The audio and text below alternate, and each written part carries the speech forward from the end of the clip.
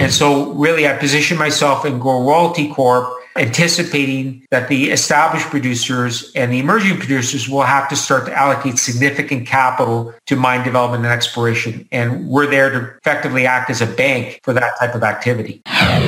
Welcome to the My Future Business Show, where we get you in front of your best audience and keep you there. Not only are we interviewing the biggest names in business to help you become even more successful, we're inviting you to book your spot on the show to help you grow your business. So at the end of the call, make sure you fill in the interview application form at myfuturebusiness.com/interviews. Hi and welcome back to the My Future Business Show. My name's Rick Nusky. I am your host, and this is the show that gets you in front of your best audience and keeps you there. Now on today's call, I'm with the wonderful David Garofalo. Garofalo. I knew I would get that wrong. My apologies, That's David. That's all right. I've been practicing it for so long now.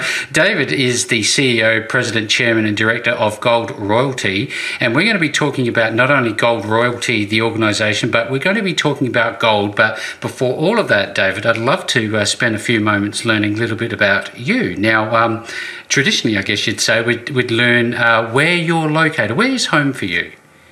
I'm in Vancouver, British Columbia. But I've been in Canada my entire career, spent the first 50 years of my life in Toronto before I moved out here to run Gold Corp about 5 years ago. Fantastic. Now, do you have any time away from work? And if you do, what's your leisure time look like? What's that involve?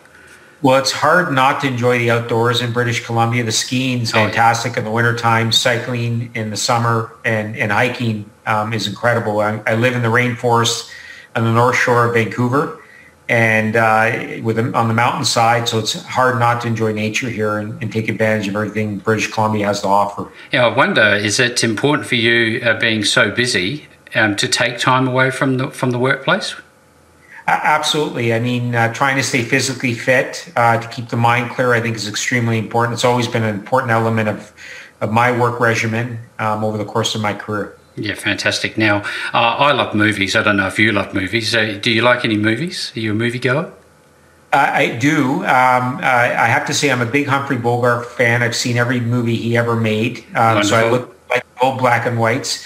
And in terms of the more modern cinema, Francis Ford Coppola, The Godfather, the number 1 and 2, and Apocalypse Now. Those are some of the best movies ever made. Excellent. I would have to agree with you. Now, in terms of growing up, I also love to learn a little bit about our time when we were children and our formative years, I guess you'd call them, David.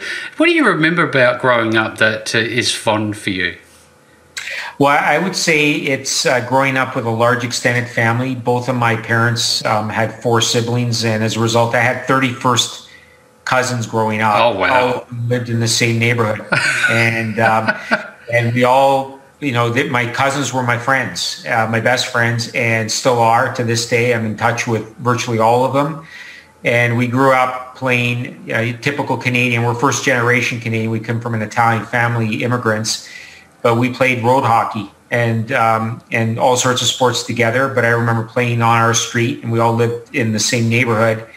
Growing up. And interestingly, even though our parents were immigrant laborers, all of us went to university, and many of us ended up becoming corporate leaders. One of my cousins was the head of Deloitte Canada. Another one is the head of a major law firm here in Canada as well. Another one was chief actuary for a major accounting and actuarial firm as well. Another one was the head of ophthalmology for a major hospital in Toronto.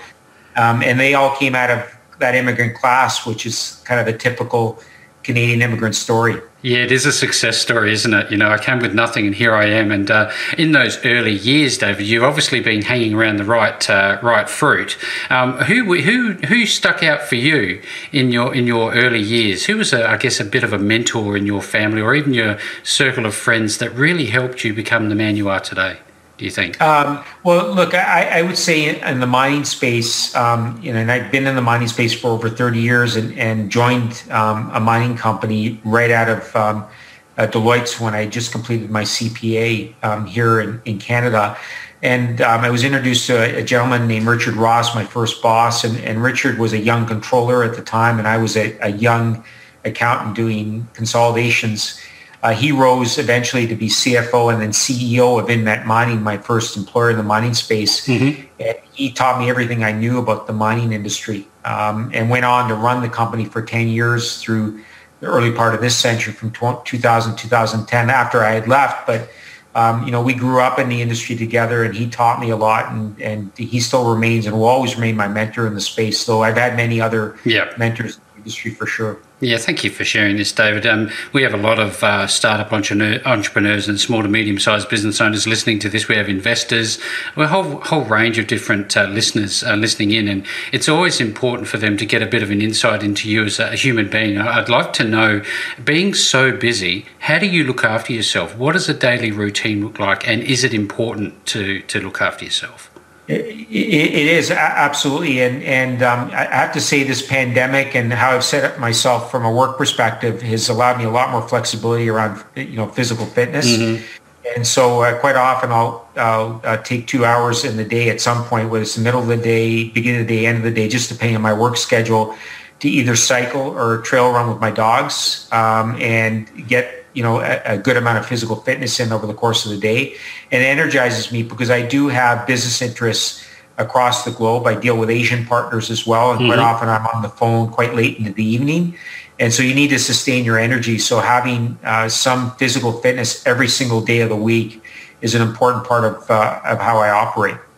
Now, David, you mentioned dogs. I'm a dog lover myself. What sort of dogs do you have?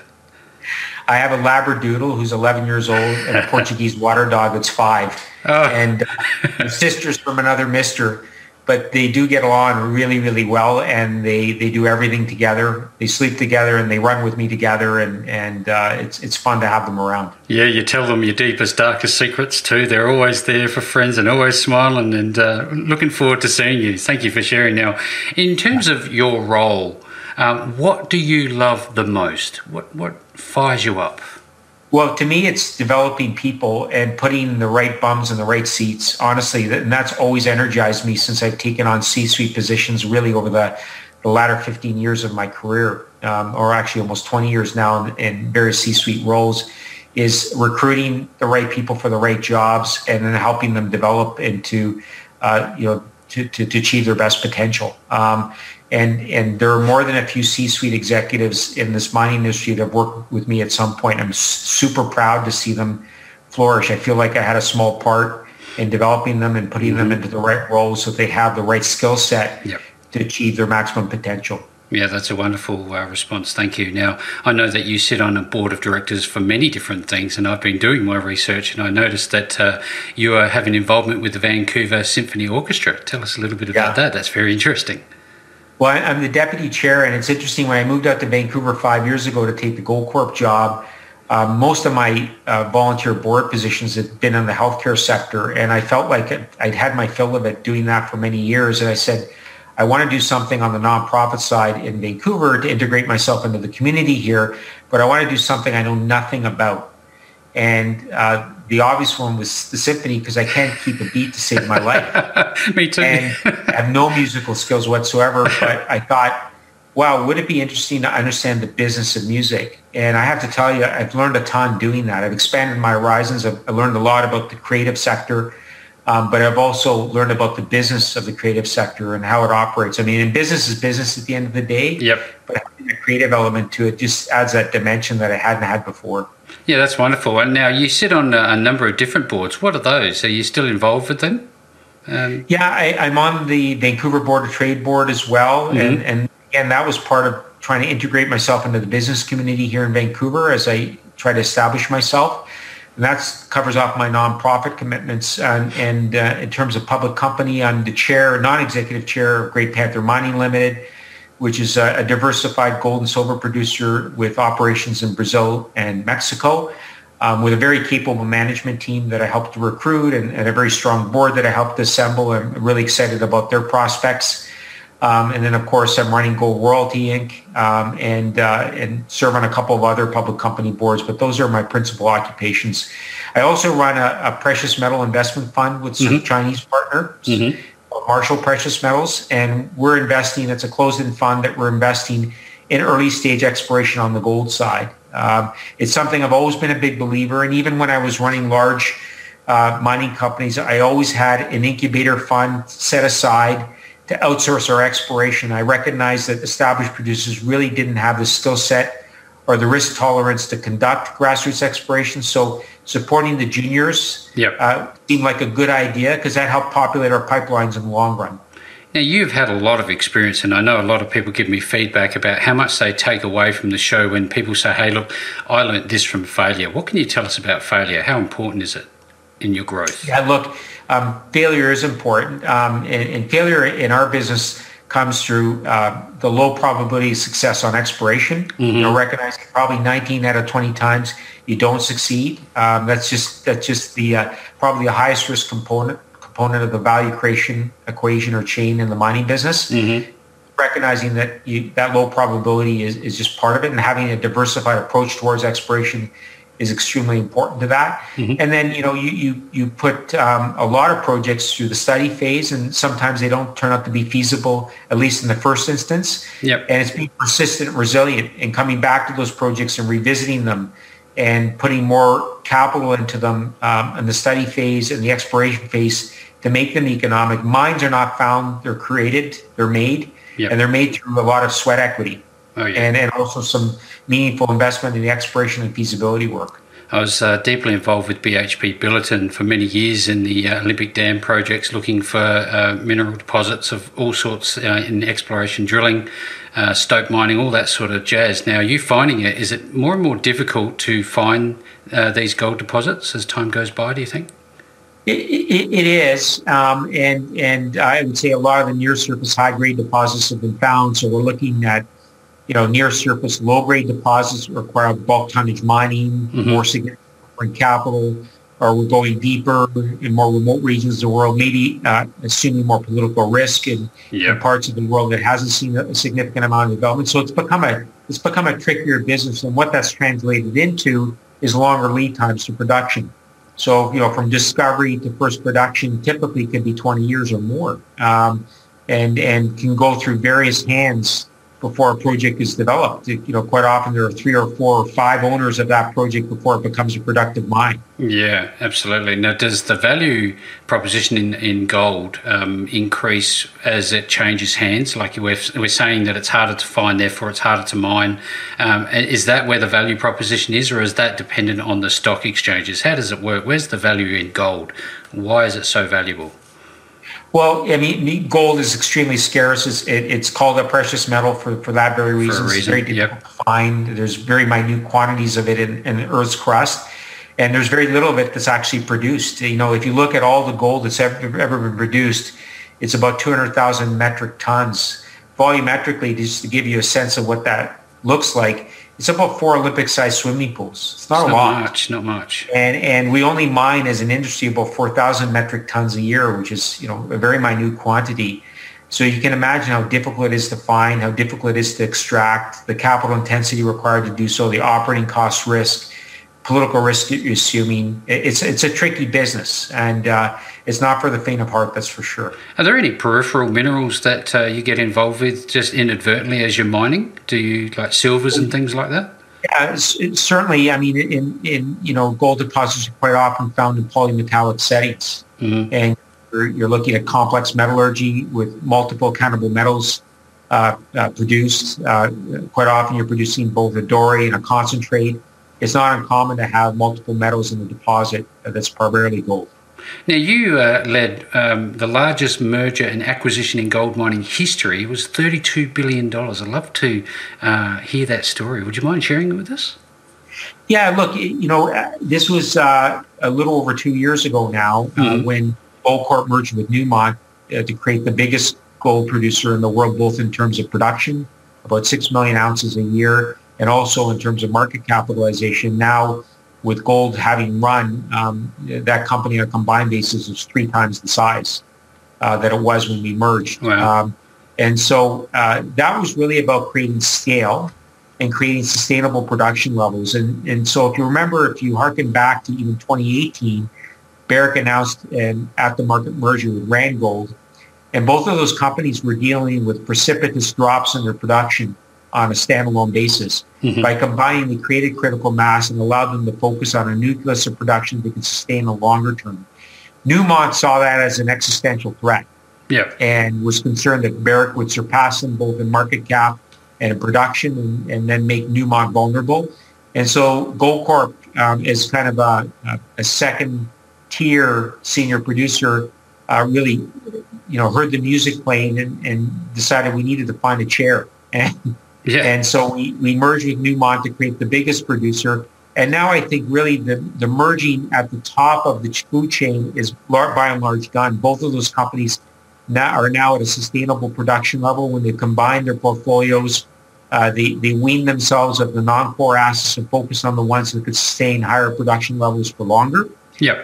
And so now the scope for consolidation can be found, I think, in the next level down in mid-tiers. There's a lot of mid-tier companies, a lot of emerging single asset producers that really don't have the critical mass that they need to attract market attention from generalist investors. So I think when the COVID crisis has passed us and there's more opportunity to do physical due diligence, I think there's pent-up consolidation that's likely to happen in that mid-tier space. Yeah, fantastic. Now, I know there'll be a lot of investors, small-time, medium-sized investors and the likes, and you being an investor yourself, how important is it to diversify your investment portfolio, do you think? Well, it's a very uncomfortable position to be when you're a single-mine company. When things go wrong, there's nowhere to hide. So having that diversification is important so that you can spread the risk across multiple operating assets.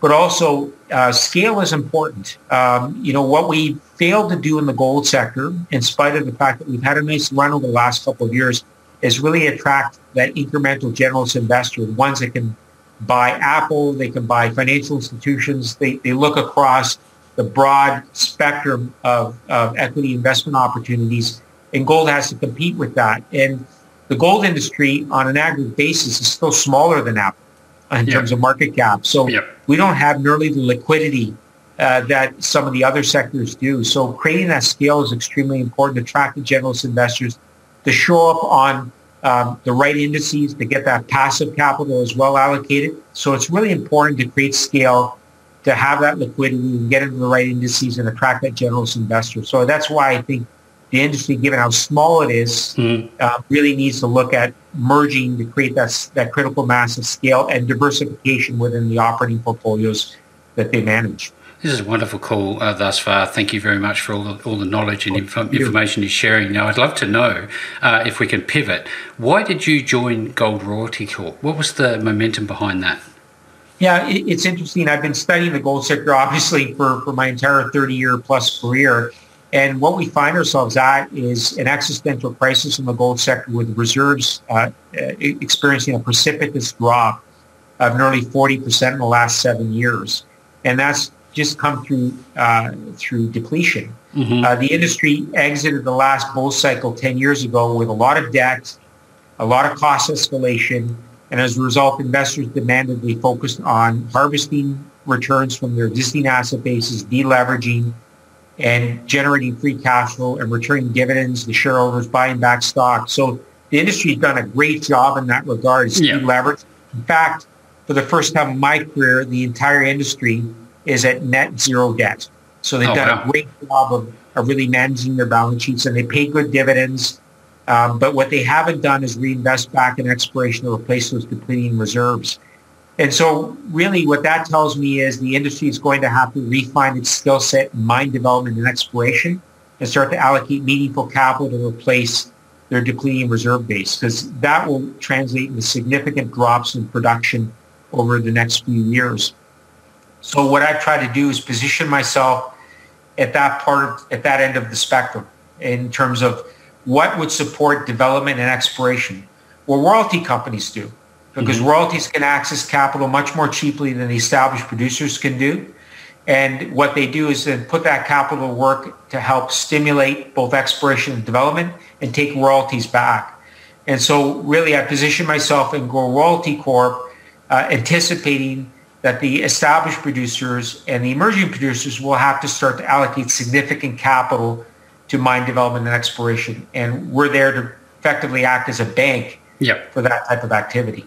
Yeah, I'd love to learn, just so people understand this if they're interested in this, is to understand your business model a little bit further, because it's still probably a little bit vague to somebody seeing this for the first time. I'd love to learn a bit about what actually a royalty and streaming company means. Sure. I mean, what a royalty company does is put capital into the ground by providing cash investments to producers, emerging producers that can't otherwise access capital cheaply enough to realize their growth ambitions. What we take back in return when we make that investment is a royalty on the underlying property, the mine. Right. And so we get a percentage, a fixed percentage of the revenue from that mine once it's operational. Typically 1% to 2% net smelter return. In other words, 1% to 2% of the net revenue from the mine as a payback for that capital investment. And what that does is provide our shareholders with double-digit rates of return on that invested capital. So we have to do, obviously, a lot of due diligence on the underlying asset and the operator to make sure that we can realize that type of return. But what our investors get is leverage to the gold price. So if the gold price goes up, then our revenue goes up. Mm-hmm. Also, we get leverage to the exploration success that our underlying operators and operating partners realize as they drill out their deposits and grow them geologically.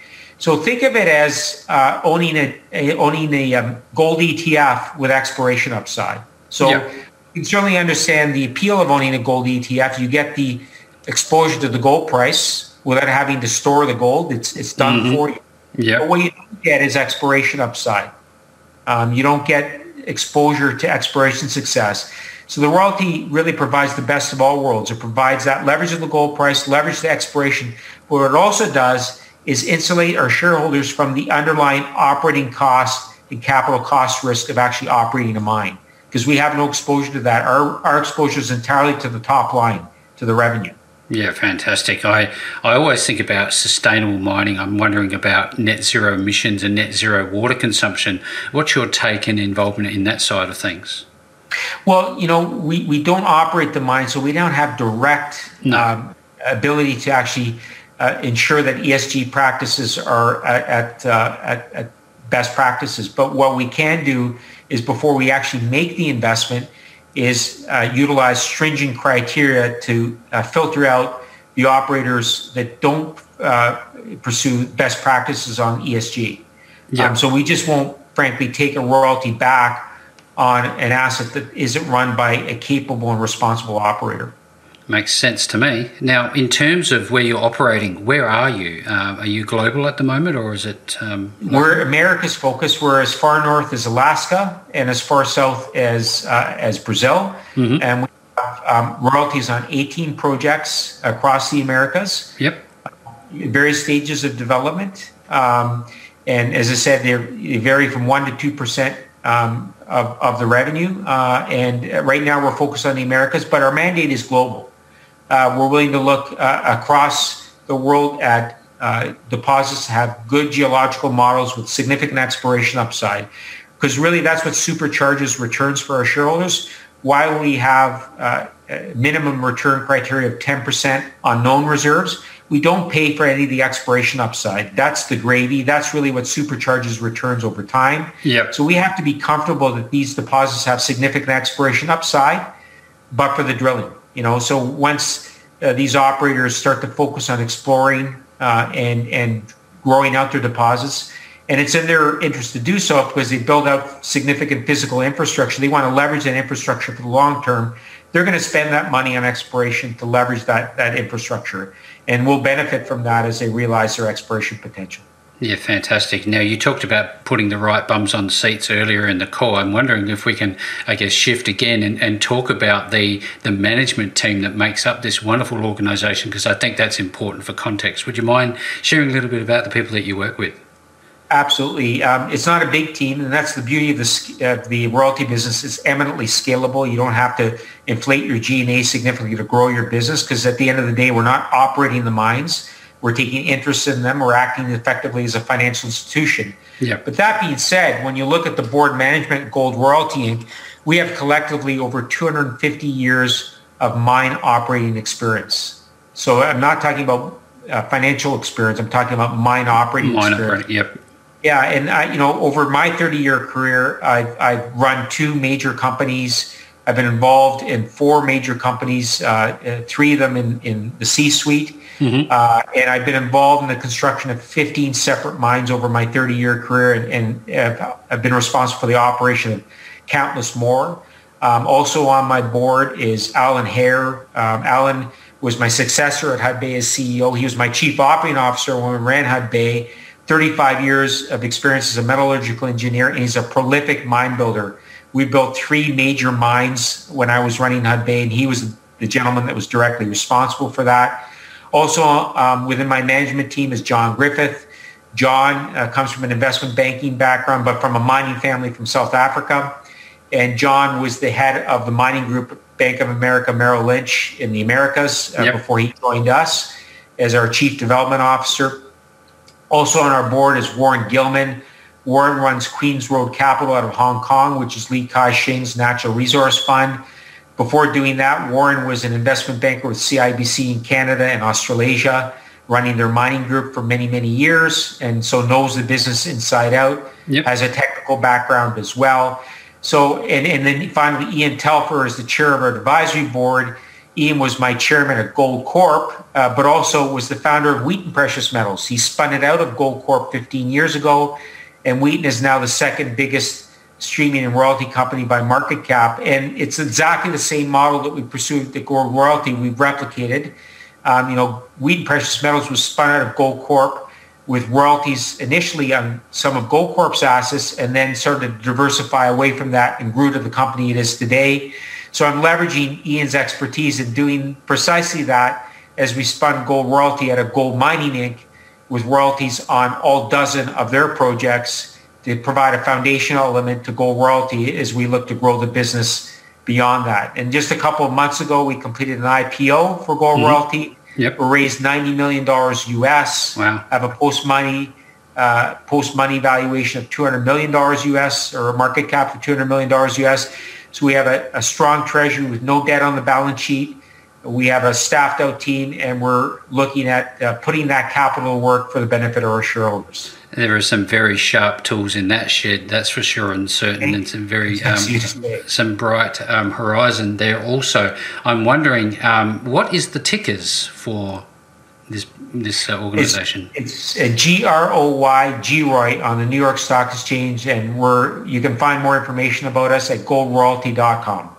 Fantastic. Look, if you've been listening into this call and you've taken anything away, fantastic. There is certainly a lot to learn. And if you want to learn more about goldroyalty.com, there will be that URL below this post. No matter where you find it, you will find the link back to goldroyalty.com. And with that all being said, David, thank you so very much for spending some time with me on the My Future Business show today.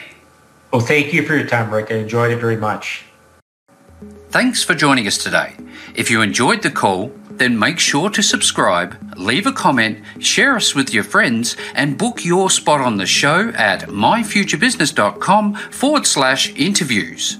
And if you're looking for solutions that will help grow your business, then visit myfuturebusiness.com/shop.